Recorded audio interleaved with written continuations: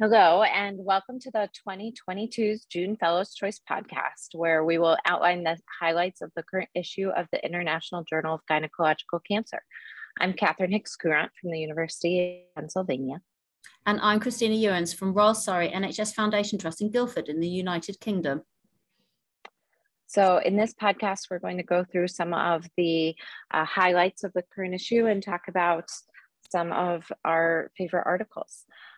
We will start today with the lead article of the issue. This is actually my study from the University of Pennsylvania, Intensity of End-of-Life Care for Gynecologic Cancer Patients by Primary Oncologist Specialty.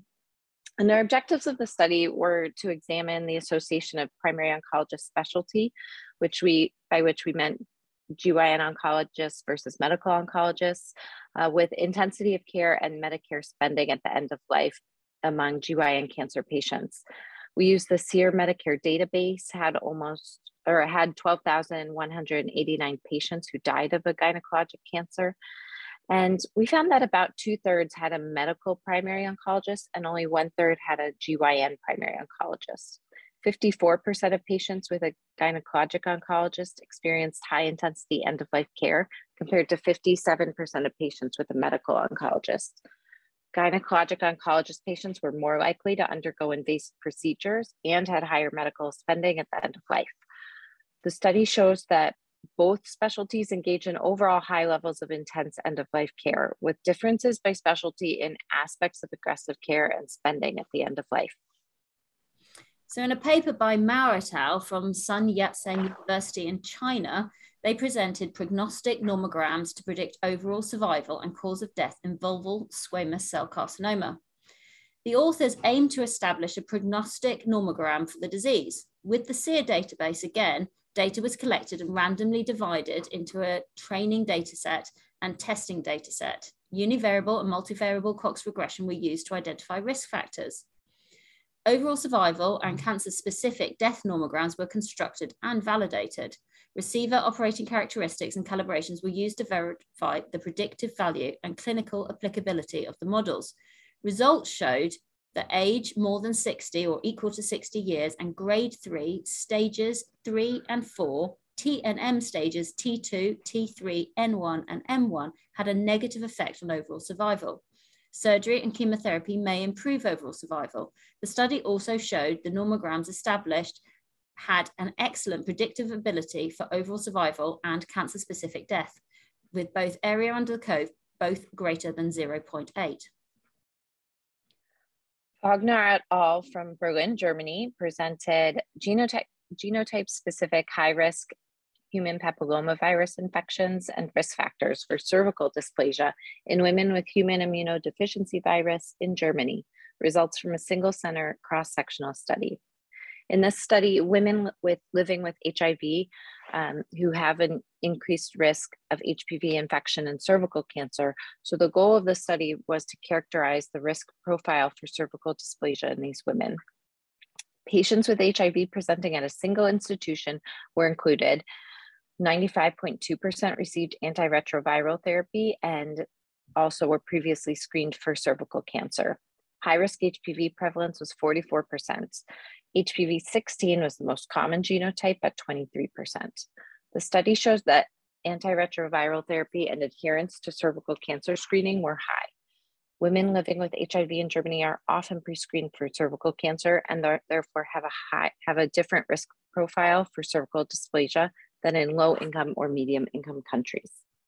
Gabriella Macchia et al. From Gemelli in Italy present stereotactic body radiotherapy in oligometastatic cervical cancer, a MITO-RT2 RAD study, a collaboration of MITO, IRO, AIRO, GYN, and the MANGO groups.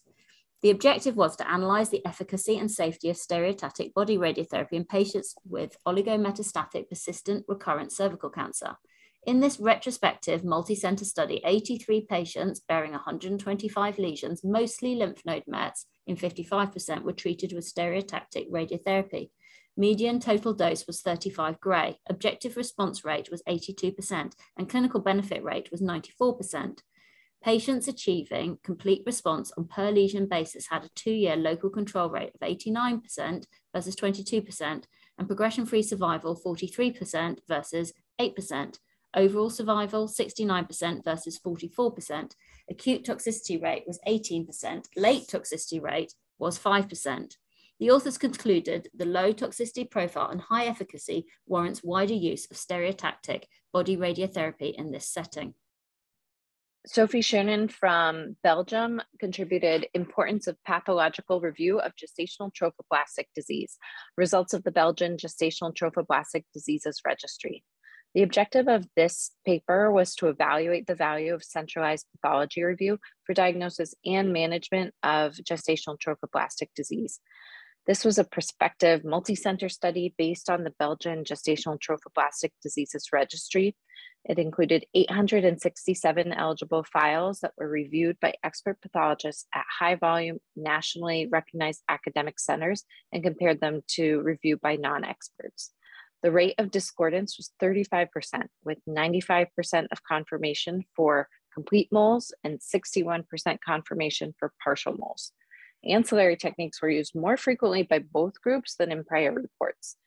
The diagnosis of neoplasia was altered in 42% of cases, leading to down or upstaging in 98% of cases. The authors conclude the high frequency of modified diagnoses would impact clinical management in nearly all patients. In their prospective non-interventional study called BELOVA, BGOG of 16, Vigote et al. Evaluated the safety of frontline bevacizumab treatment in elderly patients with FIGO stage 4 ovarian cancer. This study was performed by the Belgian and the Luxembourg Gynecological Oncology Group. The multi-center study included patients aged 70 years and older treated for stage 4 ovarian cancer, and for whom it was decided to administer frontline bevacizumab with carboplatin and paclitaxel chemotherapy between April 2015 to July 2019. These patients were followed up from the start of the bevacizumab treatment until progression or death and underwent a comprehensive geriatric assessment at baseline and during treatment. Their results showed that the most frequently reported adverse events were hypertension, occurring in 55%, epistaxis in 32%, and proteinuria in 21%. Other adverse events were infrequent and in line with rates found in the literature. All-grade fistula 3%, gastrointestinal perforation 3%, wound healing complications 1%, deep venous thrombosis 4%, bleeding of 37%, or posterior reversible encephalopathy of 1%. The Kaplan-Meier estimate of progression-free survival was 14.5 months. The results of the comprehensive geriatric assessments during treatment indicated a slight improvement in the geriatric 8 health status screening tool score for general health status and the multi-nutritional assessment score for nutritional status. The median change from baseline score was close to 0 for the instruments measuring independence, the activity of daily living and instrumental activities of daily living, and the mobility tiredness test measured self-perceived fatigue. In conclusion, the results of the current study confirmed the safety and tolerability of bevacizumab in the frontline treatment of advanced ovarian cancer in patients aged 70 years and older.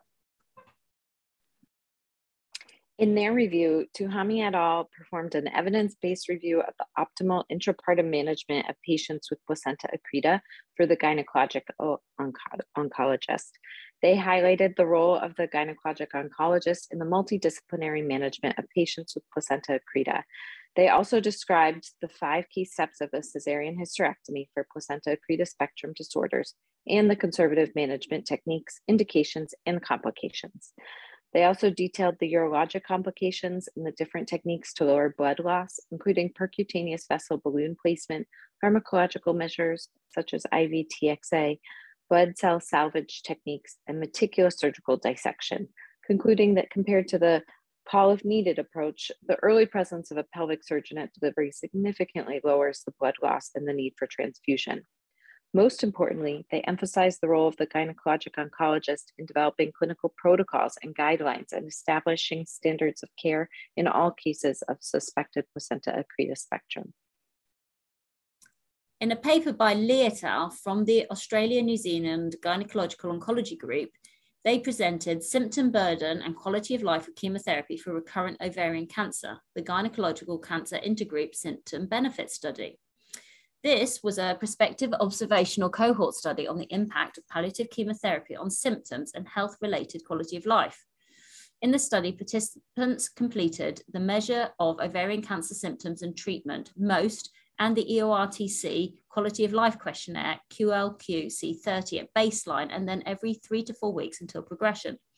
The objective of this study was to evaluate the effects of chemotherapy on symptoms and health-related quality of life in women having chemotherapy for platinum-resistant refractory recurrent ovarian cancer and those with potentially platinum-sensitive disease with more than or equal to 3 lines of chemotherapy. Ultimately, the authors wished to inform discussions with patients and their family about the possible benefits and the harms of palliative chemotherapy in recurrent ovarian cancer. Symptom burden at baseline was high, with over 50% reporting moderate to severe abdominal symptoms. Of those symptomatic at baseline, less than 40% reported an improvement in symptoms with chemotherapy. Overall, only approximately 15% of participants reported an improvement in aspects of health-related quality of life with chemotherapy. Only a relatively small proportion of patients experience improvements in their symptoms and quality of life as regards to this palliative chemotherapy. The authors concluded that a holistic approach to patient management and supportive care, including early and routine integration of palliative care, psycho-oncology, and allied health services to address physical, psychological, social, and existential concerns. Patients' preferences should be included in treatment decision-making process, and greater attention is needed to address the side effects of chemotherapy. Schettino et al. Out of Italy with the Mito-Mango groups present their clinical trial, olaparib beyond progression compared with platinum chemotherapy after secondary cytoreductive surgery in patients with recurrent ovarian cancer. The study aims to determine the efficacy of olaparib compared with standard platinum-based chemotherapy after secondary cytoreductive surgery in patients with recurrent ovarian cancer who progress during or after PARP inhibitor maintenance. The authors hypothesized that secondary cytoreductive surgery removes PARP inhibitor resistant clones and therefore helps overcome the developed resistance to PARP inhibitors, prolonging PARP's therapeutic effect if a patient is retreated with a PARP inhibitor. This is a phase 3 randomized open-label multi-center trial. Patients must have a high-grade serous or endometrioid ovarian cancer, progress during or after first-line PARP inhibitor maintenance therapy, and undergo secondary cytoreductive surgery. The dual primary endpoints include progression-free survival and progression-free survival 2, which is the time from randomization to the second progression or death. They anticipate approximately 200 patients will be enrolled. Enrollment will be completed in 2024 and results presented in 2026. Brigham and Women's Hospital in Boston, Massachusetts in the United States presents patient-reported outcomes and chemotherapy-related cognitive impairment in gynecologic malignancy. This was a prospective patient-reported outcome study of women with endometrial or ovarian cancer receiving chemotherapy between January 2018 to September 2019. The objective of this study was to understand patient-reported experiences of the phenomenon of chemobrain. This study used EORTC Quality of Life Questionnaire and looked at a total of 50 patients, 22 with ovarian cancer and 28 with endometrial cancer. No definitive evidence of memory loss or cognitive dysfunction related to the time course of their chemotherapy in patients with gynecological malignancy was found. Emotional symptoms, however, were increased before chemotherapy and diminished after chemotherapy was completed. They noted that a high prevalence of mood disorders were present in cancer patients, and the authors concluded that it's possible that the phenomenon of chemotherapy-related cognitive impairment may actually be related to psychological distress experienced by patients undergoing treatment for malignancy and may not actually be related to chemotherapy administration in and of itself. So I think the thing that I've really taken away from this month's articles, or at least the article that really resonated with me, was the importance of fully understanding the risks and benefits of palliative chemotherapy. Clearly, if you're providing palliative chemotherapy for symptom control, it's really important that the patients are experiencing an improvement in their symptoms and not getting more problems caused by the chemotherapy with no benefits in overall survival. What are your thoughts on this, Katherine?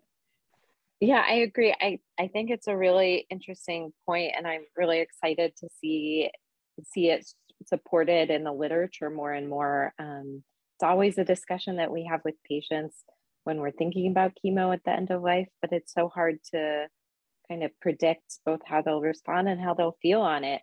But, you know, we always want to be doing the right thing by our patients, and it's really great to have a little more guidance or support for making our decisions. And it really fits in with the findings of your study, doesn't it? Yeah, I mean, I was a little surprised in our study at how much sort of treatment and intervention patients were getting at the end of life. So it's definitely an area that we can really be focusing on to improve the care for our patients. You know, palliative chemotherapy is just, you know, one tool that we have, and I think it is important to question whether it's a good tool, which is not, of course, always the case. Thank you so much, Christina. I love the focus on quality of life in these studies. I really do. And thank you, everybody, for listening. Please do join us for next month's Fellow Choice podcast. Goodbye.